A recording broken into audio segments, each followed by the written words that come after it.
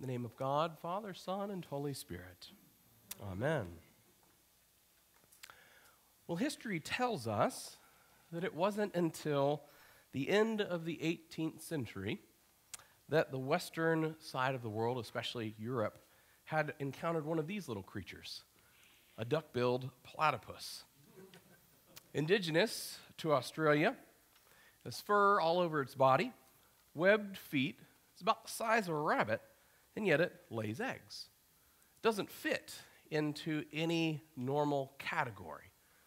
Kingdom, phylum, all those things we've learned in biology, right? So when the first skin went back to Europe, they awed and were amazed at this creature, even the testimonies that were brought about it by those who had encountered it in Australia. What was it? Was it a mammal? Was it a reptile? It just didn't seem to fit. In fact, it was so bizarre that most Londoners disbelieved its very existence at all. It was only until an entire platypus, a pregnant platypus, was brought back that they could see intact with their own eyes that they began to believe. This only happened because some of the greatest minds at that time refused to accept the evidence that was before them. Before that time, it challenged everything that their categories of how the world operated fit. And now they had new evidence of something that didn't seem to fit at all. And they rejected the verdict that was before them for so long, even though the evidence told them otherwise. In many ways, that is the message of this Easter season that we're in. In many ways, that is what we see here at the end of Luke's gospel that we encounter this morning. Evidence of something that makes no sense as the world understands it. And the results don't just challenge the way that the world thinks and operates, but it challenges us down to this day as followers of Jesus as well. It requires more than just our assent, but it requires our action as well. Take a look, if you would, with me back at that passage in Luke in your Bible, or follow along on the screens if you're in person. Let's look at 3 lessons that arise from the text towards this end. We open to a scene that perhaps is the most understated first half of a verse in Scripture as they were talking about these things. Well, these things were Mary and the women who had shortly come back in short order within the past week to tell of the empty tomb. Peter and John could corroborate that. They had seen the clothes, they had seen the stone rolled away, they had heard about the angels who stood guard that were there. Add to it Cleopas and his companion, who on the eve of that first night said they hadn't encountered an empty tomb, but rather they'd encountered our risen Lord on the road to Emmaus, who opened their minds to understand the Scripture, and then who broke bread with them that very evening. These are the things that they're discussing. And as the greater body of disciples is gathered, they're processing all of this. They're trying to make sense of it. And amidst the chatter and perhaps even the commotion and confusion of all the accounts swirling around, there appears Jesus. And as Jesus stands in their midst, he first says, "Peace to you." And their response, as Scripture records, is quite natural. They are startled and frightened by his appearance. And Jesus dispels some of the tension in the room by addressing with a question the doubt and the trouble that they feel. Why is this so? Now, let's pause briefly here and scrutinize something evidently obvious here that is a great first reminder for us in Eastertide. It's so obvious that the disciples weren't expecting to encounter our risen Lord. They weren't really anticipating it. They're trying to make sense of it, but their fears and their doubts seem to swirl around that room, and yet in the midst of their fears and their doubts, there Jesus shows up. A miraculous moment unto itself, and a miraculous reminder to us about the results of the resurrection, and something to ponder. Because Jesus continues to show up, does he not? He shows up time and time again. It's not a one-time event. Scripture itself records it. He shows up at Pentecost as promised. He shows up down through Scripture in Acts. healing the lame, as we heard this morning, and healing so many who are afflicted. He shows up down through the ages, even off the pages of Scripture in the early centuries of the oppressive Roman emperors. He shows up in what was called the Dark Ages in world history. He shows up in the streets and slums in the 19th century in England. He shows up in the face of world wars. He shows up in the face of fears and doubts, caste systems and cultures. Jesus shows up time and time again. And he shows up in our lives in the midst of our doubts and fears. As we look to him to make sense of our circumstances, our culture, and all that is around us, he shows up. But he often shows up in unexpected ways, maybe in ways we don't even anticipate, maybe even ways that we'd given up on long ago. Finding reconciliation where we thought it had long since been lost with someone else. Showing up in a culture that seems darker by the day, and yet we catch glimmers of what God is doing from time to time. In the midst of it all, Jesus shows up, entering the locked doors of our heads and our hearts at times, and dare I even say it, the locked doors of our churches, so that what we try so hard to maintain and preserve for fear of losing, Jesus shows up and continues to bring forth and show what he is doing. Now, we could end right here. In fact, Luke could have ended his gospel right here, and it would have been the most miraculous punctuation mark in history. That here Jesus shows up to the broader body, and that could have been enough. We'd still be talking about it and preaching it today, but thanks be to God, that's not all that God did. That's not all that Jesus does. The story doesn't end here. In fact, there's more to it. Another layer, if you will, back in verse 39 and following, if we look there briefly. In his mercy, Jesus doesn't just show up and dispel their fears, but then he says what? Touch and see. What you see with your eyes, what you're doubting and disbelieving, does a spirit have flesh and bones? Do you see who I am? And we can almost envision in our mind's eye as they sheepishly draw near to touch his hands and to see his side, that Jesus, to dispel all remaining fear, says, do you have anything to eat? Not because he's hungry, but to do away once and for all with this idea that he's some sort of an apparition. And so as he eats in front of them, we can imagine with amazement, as they must have stared at him, wondering as he chewed and swallowed, where would it go? Is it real? Or is this some figment of our imagination? And as they process all of this, as they process all that's going on in front of them, Jesus, in his goodness, in his mercy towards them and us, reveals something more, something that they had believed to the very fiber of their being, but they couldn't connect in their minds, but they were feeling in their heart, namely that in this moment, heaven meets earth. Heaven meets earth. And as Jesus stands resurrected, all that they have known through the scriptures about this new heavens and new earth that we see later on was very much in the fiber of Jewish culture, that God redeems and would restore. They look to Isaiah, they look to other places in the Psalms and in the prophets, that God would set things right.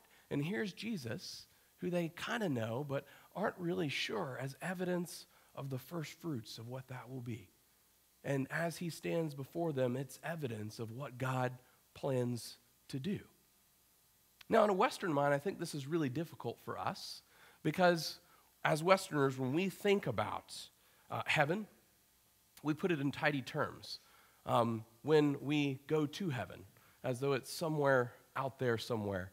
In fact, if you ask kids or grandkids or kids in your world to just say, point where heaven is, you'll 9 times out of 10 get what? It's somewhere else. But Jewish thought and the scriptures say the heavens are all around us. And so there's this idea that is latent within scripture that God's going to redeem and renew what he's made. Nowhere from Genesis, where he says it's very good, does he ever say, well, I'm going to do away with it all. I need a reset, aside from the Noahic promise and when he does do that. And so we as Christians see the end of the story as Revelation, right? When heaven is fused with earth forevermore. But God is in the process of bringing that about from this very moment. And so here's a second really deep lesson that Jesus is showing them. He not only shows up, but he shows them the plan. This is what I purpose to do, to redeem and restore the very face of the earth. And he's the one who brings it. And that's why later Peter and others in Acts say, no other name under heaven and earth can one find salvation, because he's the only one that can redeem all of creation. It's not a do-over. It's a redemption plan. And so Jesus shows them in that moment this plan of redemption as they're watching it play out as Jesus stands before them. And he continues to redeem today. He not only shows up, but he shows us the plan as he breaks into our relationships, as he breaks into our cultures, as we find healing and redemption, as we catch glimmers of things being set right. We're reminded that the plan is that he alone can do it. There's no mind, there's no power, there's no government, there's no person on earth who can bring peace or justice or wholeness or strength or redemption. That's Jesus' job. And so if we put anyone else in place of him, we've missed it, and we always will. Jesus alone can be Jesus. He alone shows up and shows us the plan. And he shows us that if we would allow him to move and work and heal and redeem and rearrange the furniture in our hearts and lives, he's going to do what he's going to do. In fact, he's going to do it whether we allow him to or not. But it allows our lives to see the fruit of what he wants to do as he's doing that. And so as we ponder these things again, the amazing thing is another layer added to Scripture here could have been the end of the story at this moment. We would be in awe. Wow, God gives us the plan and shows up in the midst of the end of the story, and we have a promise of what is to come. But there's a final twist. In fact, that perhaps the biggest point comes at the end of this lesson if we look back to it for just a moment. Back in verse 44, I believe. I'm off my notes. Yep. And it's there that we catch the final glimpse, that as he opens to them the Scriptures and the law and the prophets and the Psalms, as Scripture tells us, as he pulls together the entire canon of Scripture as they have it, details how this plan is playing out, he then opens their minds to understand in verse 45. How incredible is that? Only God can reveal himself to us in Scripture. That's why so many times, so many people down through the ages will proof text from Scripture. Only God can bring revelation of who he is through Scripture. And so that's why when we go to the Scriptures, we do well to invite the Holy Spirit, as we often do, to illumine our hearts. He's the only one that can make sense of the plan. He's given it to us, but it's so grand and so big that we can't really even begin to fathom what it entails, apart from his own revelation of himself, which is what the Holy Spirit does for us. And as he does that in this incredible moment, just as he did for Cleopas and his companion on the road to Emmaus, and he's done down through the ages, he gives them this final punchline in verse 48. And you are my witnesses of these things. You see that? He doesn't just passively show up. He doesn't just passively show them the plan and then disappear, but then he shows them that they're part of the plan. They're invited to play a role. That's perhaps the greatest mystery in all of Christendom. Why does God deign to partner with us to do what he wants to do? He doesn't need us. I think perhaps the answer to that question comes in the fact that we're more redeemed and made whole through that process, and he knows that as we participate in what he purposes to do. But as he goes through this, he invites them to do that, and thanks be to God, because the rest of history tells us this. The church is birthed in Acts on Pentecost, 3,000 souls. They hold things in common down through the ages, through the offices of bishop, priest, and deacon, all throughout the known world. Everywhere we see, the church is manifest, and we are evidence of that. They did their part. And the question is, will we? Will we do our part in our age and in our generation as well? You see, what we're invited into is something so incredibly miraculous, but it will disrupt our life as a church. In fact, if we took that charge seriously, every church would be full on a Sunday morning. And in fact, it'd be full of really messy people. And that's why it's hard.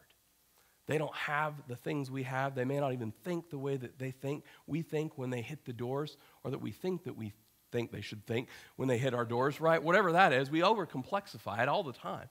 And yet, they need the same healing and redemption we need.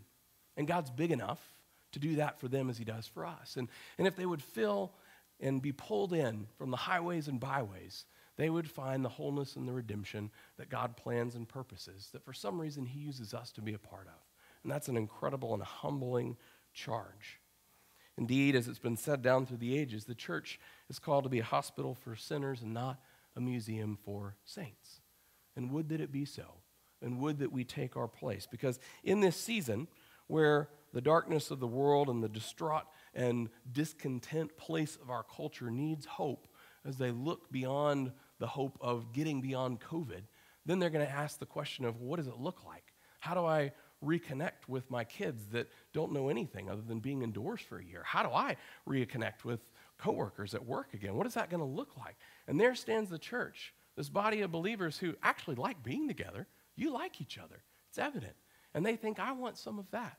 And so God draws them in and then begins a work that begins like it did with all of us in small ways so that he can sort out all the big stuff as he goes, which only he can do. And so would that we rise to the occasion and take our place, because God has not only just revealed to himself to us rather, but showed us the plan so that we might take a place. Indeed, that is the call of what it means to be a Christian, and we will look different than the world around us. We should. We should kind of be like the platypuses of the world, shouldn't we? We don't fit. They go to work like we do. They are at the soccer field like they do. They hold hope in the impossible. They believe things that aren't yet to come. They live in reconciliation with one another. They keep short accounts. They find ways to draw others in. They really believe this stuff. And that should indeed be the winsomeness that pulls the world in. But it's something that we can only do through surrender and cooperation. So may we be different. May we be directive. And may we be bold. Because this Easter season is one to reinvigorate our hope and our feet to the places where Jesus calls us, so that he may continue to show up in the dark places. He may continue to redeem in those corners and households and families and places of culture, and that we might bring them in as we take our part, as so many faithful saints have done down through the ages. Because God will continue to do it as he reaches into the neighborhoods and into the region around us in the world, because Jesus will continue to redeem the face of the earth until he stands upon it once more. Might we find the hope that comes as we stand with him and continue to partner with him towards that end. In the name of the Father, and of the Son, and of the Holy Spirit. Amen.